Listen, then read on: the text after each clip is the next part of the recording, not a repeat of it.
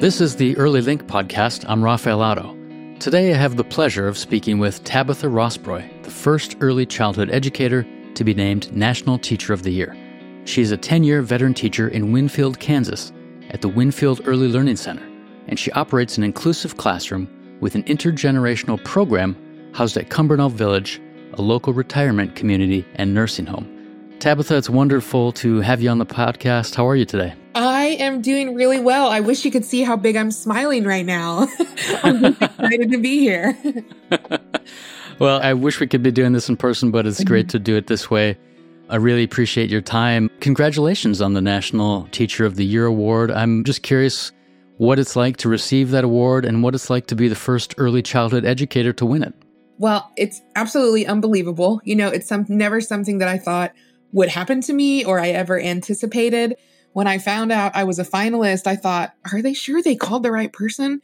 Just because there are so many incredible educators, not only in Kansas, but across the country. And my eyes have been open to that even more. So I'm humbled and I'm really honored to represent them and be a voice for them in the coming year, specifically for early childhood education, which hasn't, always gotten its due. We've gained steam over the last 20 or so years in the public school system and just around the country. But, I keep telling my friends that 2020 is coming up early childhood. I'm excited to be representing them and their incredible work that early childhood educators do. 2020 is the year. I like that. It sounds great. Tell me a little bit about Winfield, Kansas, and the Early Learning Center where you teach. Yeah, sure. So Winfield is, we're about 12,000 people. It's a rural community, but we have been dedicated to investing in early childhood education for years before I was here. About the last 20 years, we have had an early childhood program.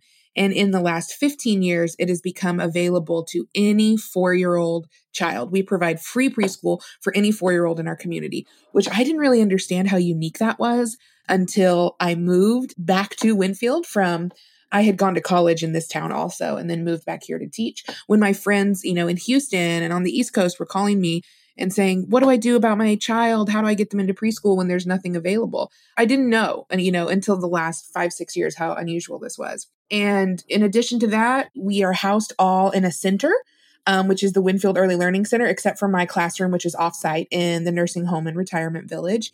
And we offer parents as teachers. We offer a 3-year-old program for those who qualify with certain developmental delays. And we also do something really cool called Parent Engaged Preschool, which is what our Parents as Teachers program puts on. And it's a 1-day-a-week preschool for children and families to get kids acclimated to coming into the center and to give them a little bit of that preschool experience before they're age eligible. That sounds wonderful. Now, the universal component, is that just in Winfield or is that state of Kansas? What does it look like across the state? It is not the state of Kansas. It really started out strong in Winfield, and Cowley County as a whole now offers, which is the county that we're in, now offers free 4-year-old preschool. And this comes in large part due to funding that we receive not only through at-risk grants, but through our special education co-op. So all of our teachers are certified to teach unified, so they can teach special ed or gen ed students up to 8 years old. And that really helps us be able to provide services in a more widespread way. Could you say more about the parent engagement piece and also this wonderful intergenerational component that you have in your approach to engaging, the full spectrum and the age range of parents and grandparents in a child's learning? Yeah, absolutely. I have always felt super passionate about families.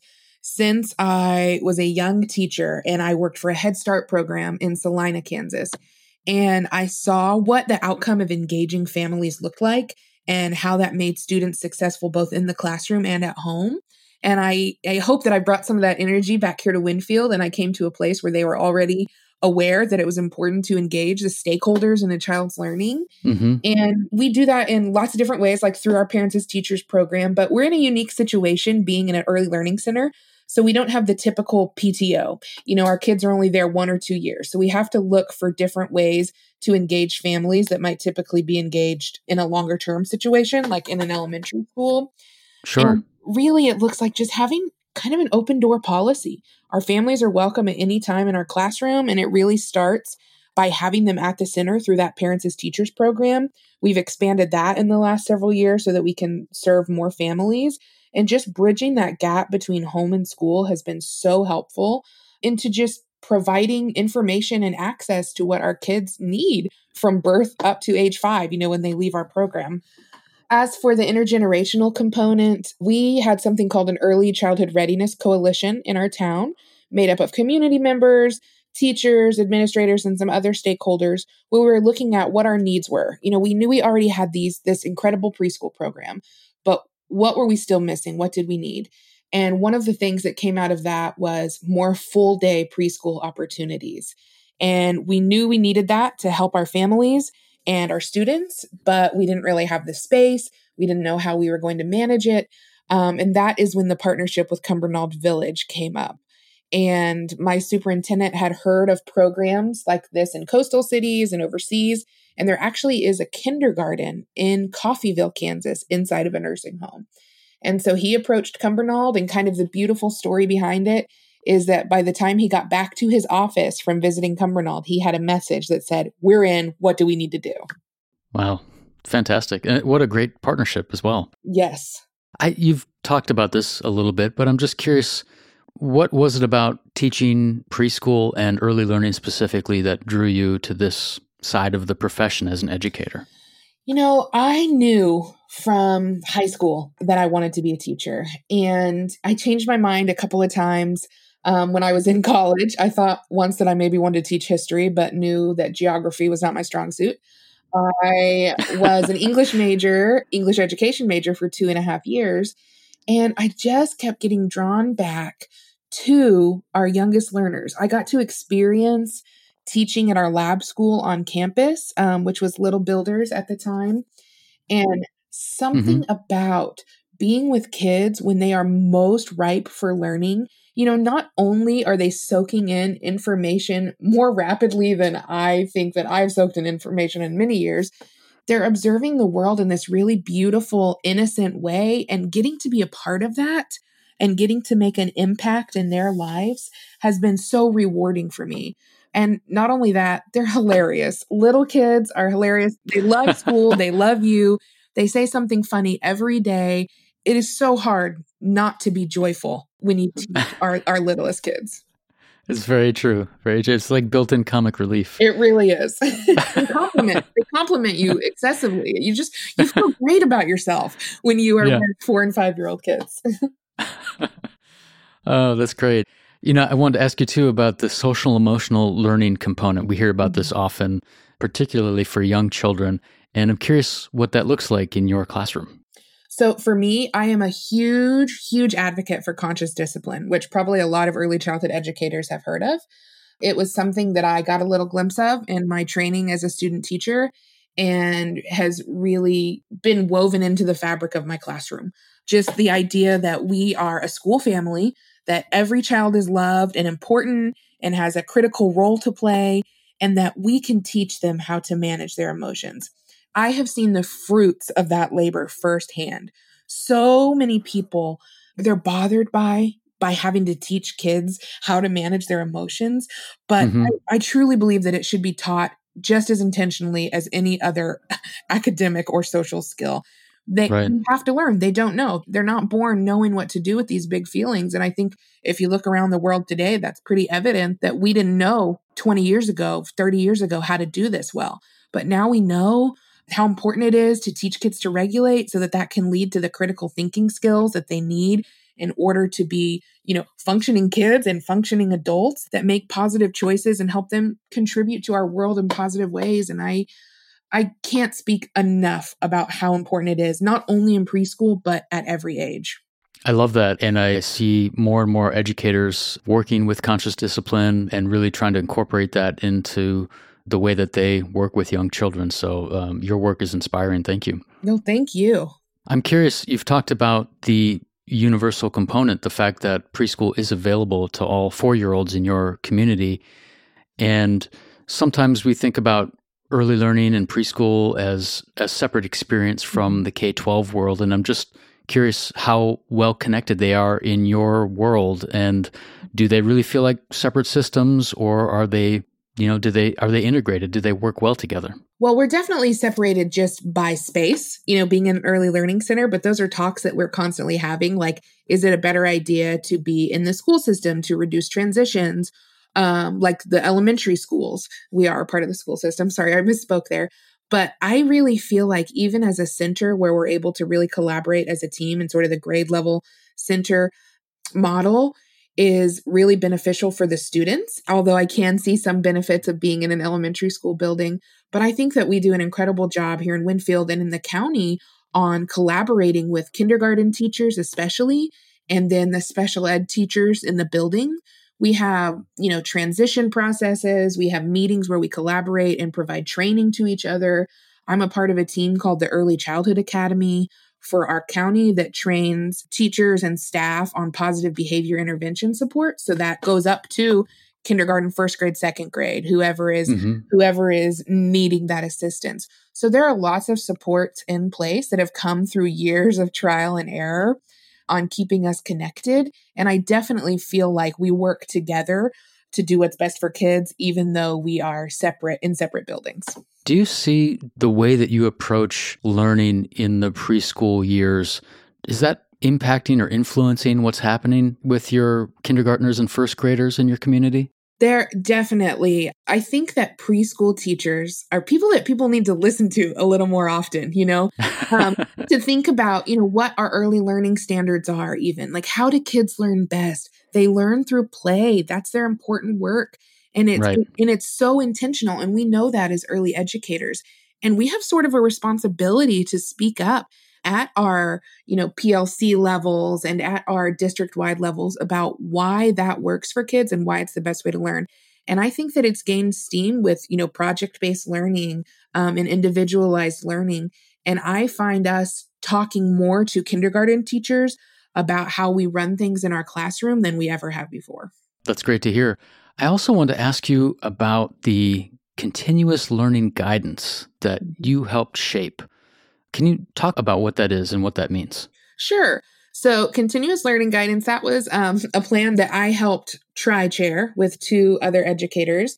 And our Kansas Department of Education came to us on spring break and said, there's a potential that school is going to shut down the rest of the year as we know it, our school buildings, and we need a plan.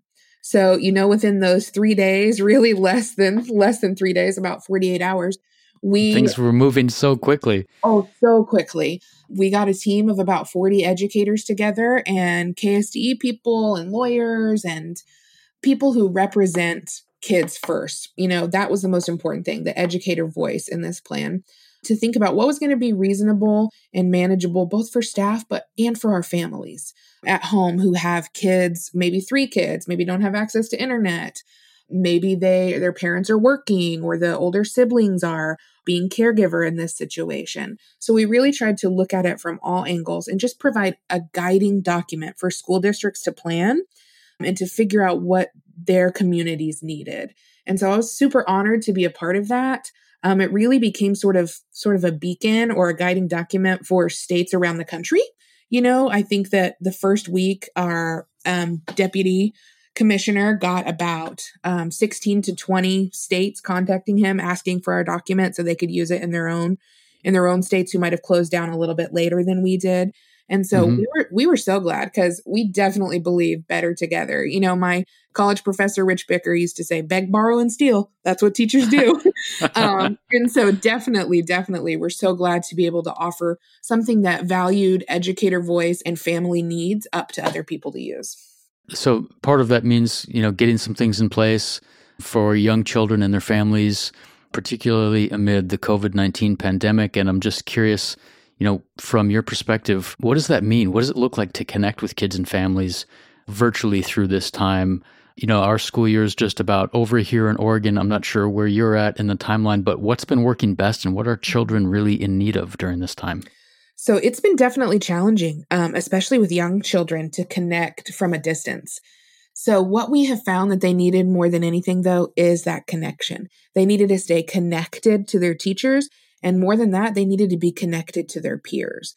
And so a lot of what I did, in addition to recording academic videos and coaching families through being the at-home teacher was keeping my kids connected with me and with each other. And we would do that through, letters and notes and weekly video calls with each other, individual video calls or phone calls with each family and child each week, just any way that we could offer that emotional support to them during this time. And a time when they're, 4 years old, your whole world is flipped upside down when something like this changes. And so I really felt that responsibility, not only to take care of my students in that way, but also their families. Their families needed to hear from me encouraging words. They needed to not just get demands from the school. They needed to know, I am on your team. We are working together in a way that we never have before. And they needed positive feedback just like their kids did. To me, that sounds like it's really just reinforcing this idea of a partnership between teachers and parents or family members in terms of thinking about the best interests of the child. Oh, absolutely. And that I'm kind of a silver lining girl. I always like to see what came out of this, because as reflective practitioners, we need to be looking every day. What we were doing, was that the best thing before? And how can we improve it? And I really do think I saw some things out of this, though nothing can replace what we get in the classroom every day. I saw some ways that I could enhance what I'm doing in the classroom when we're able to be back together. Is there an example or two you could share? Oh, yes.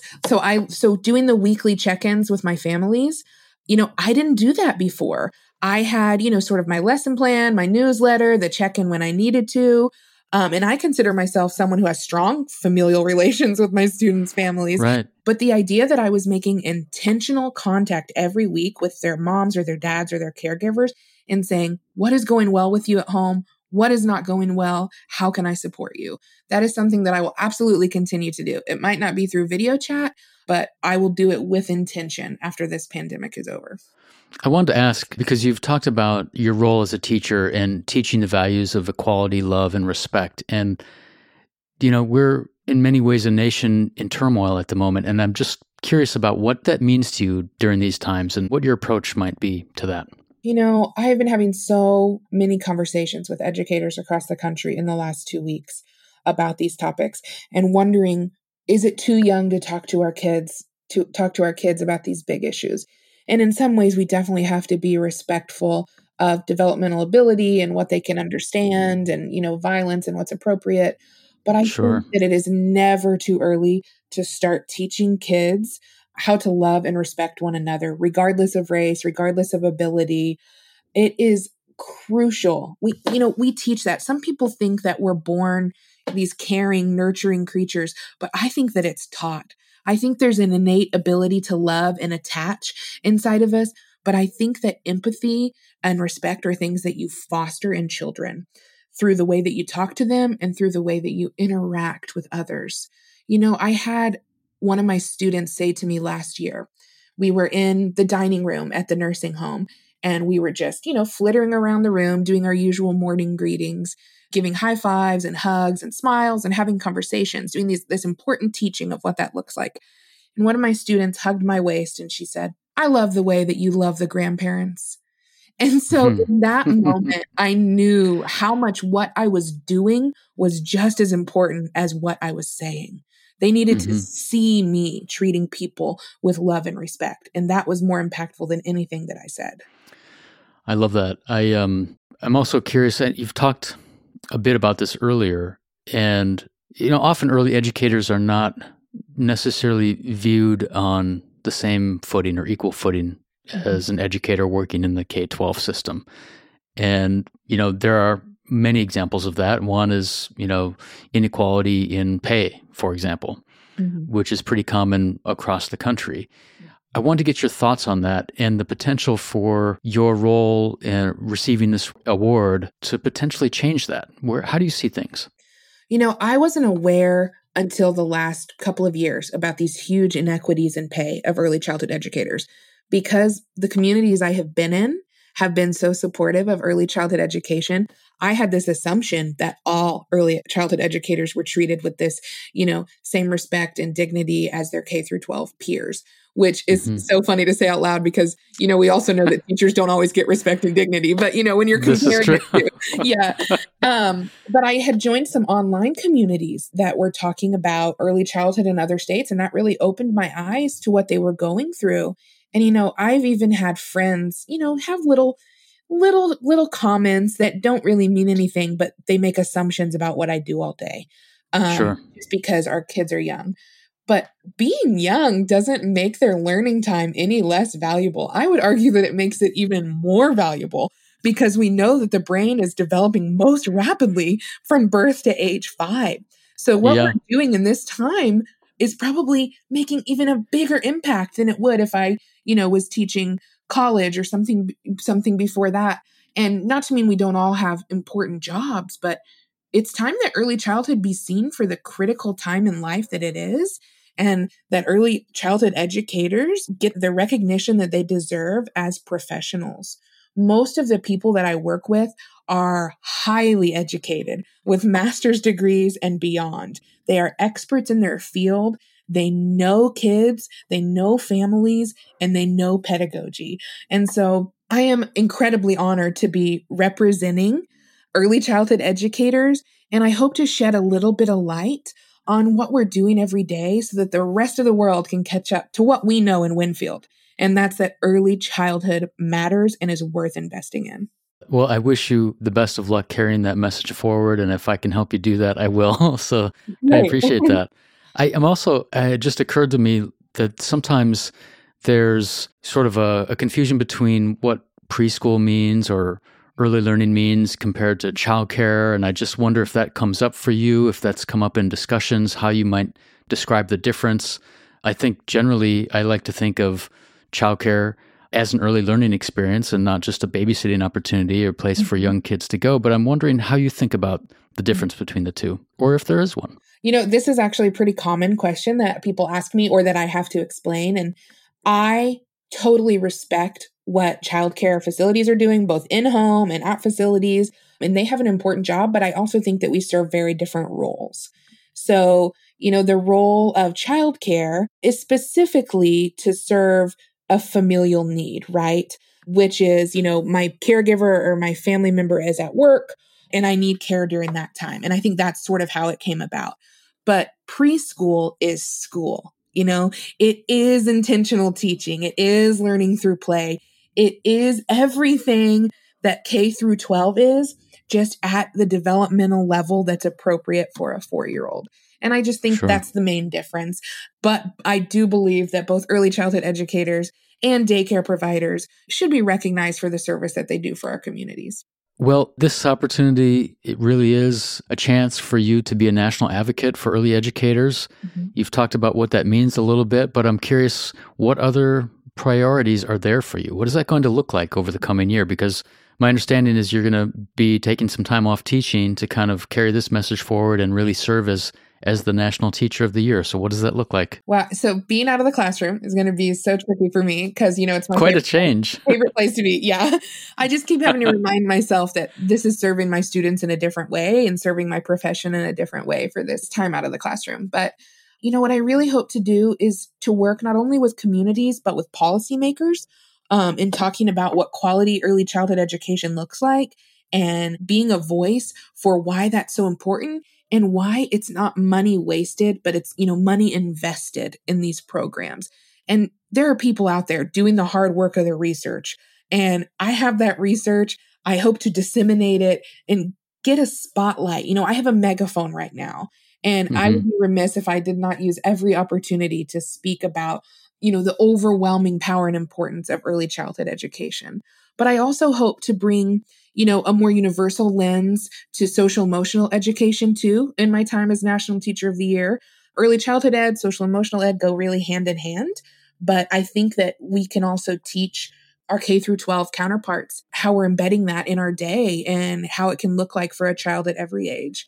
But another really important thing that I hope to do is just elevate teacher voice in this legislative process and policy making.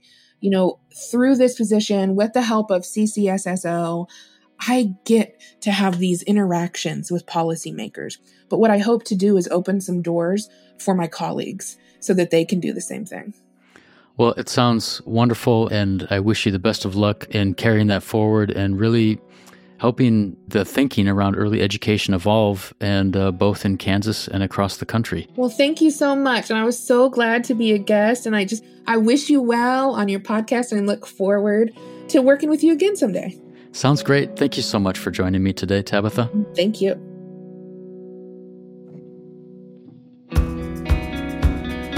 This is the Early Link podcast brought to you by Children's Institute.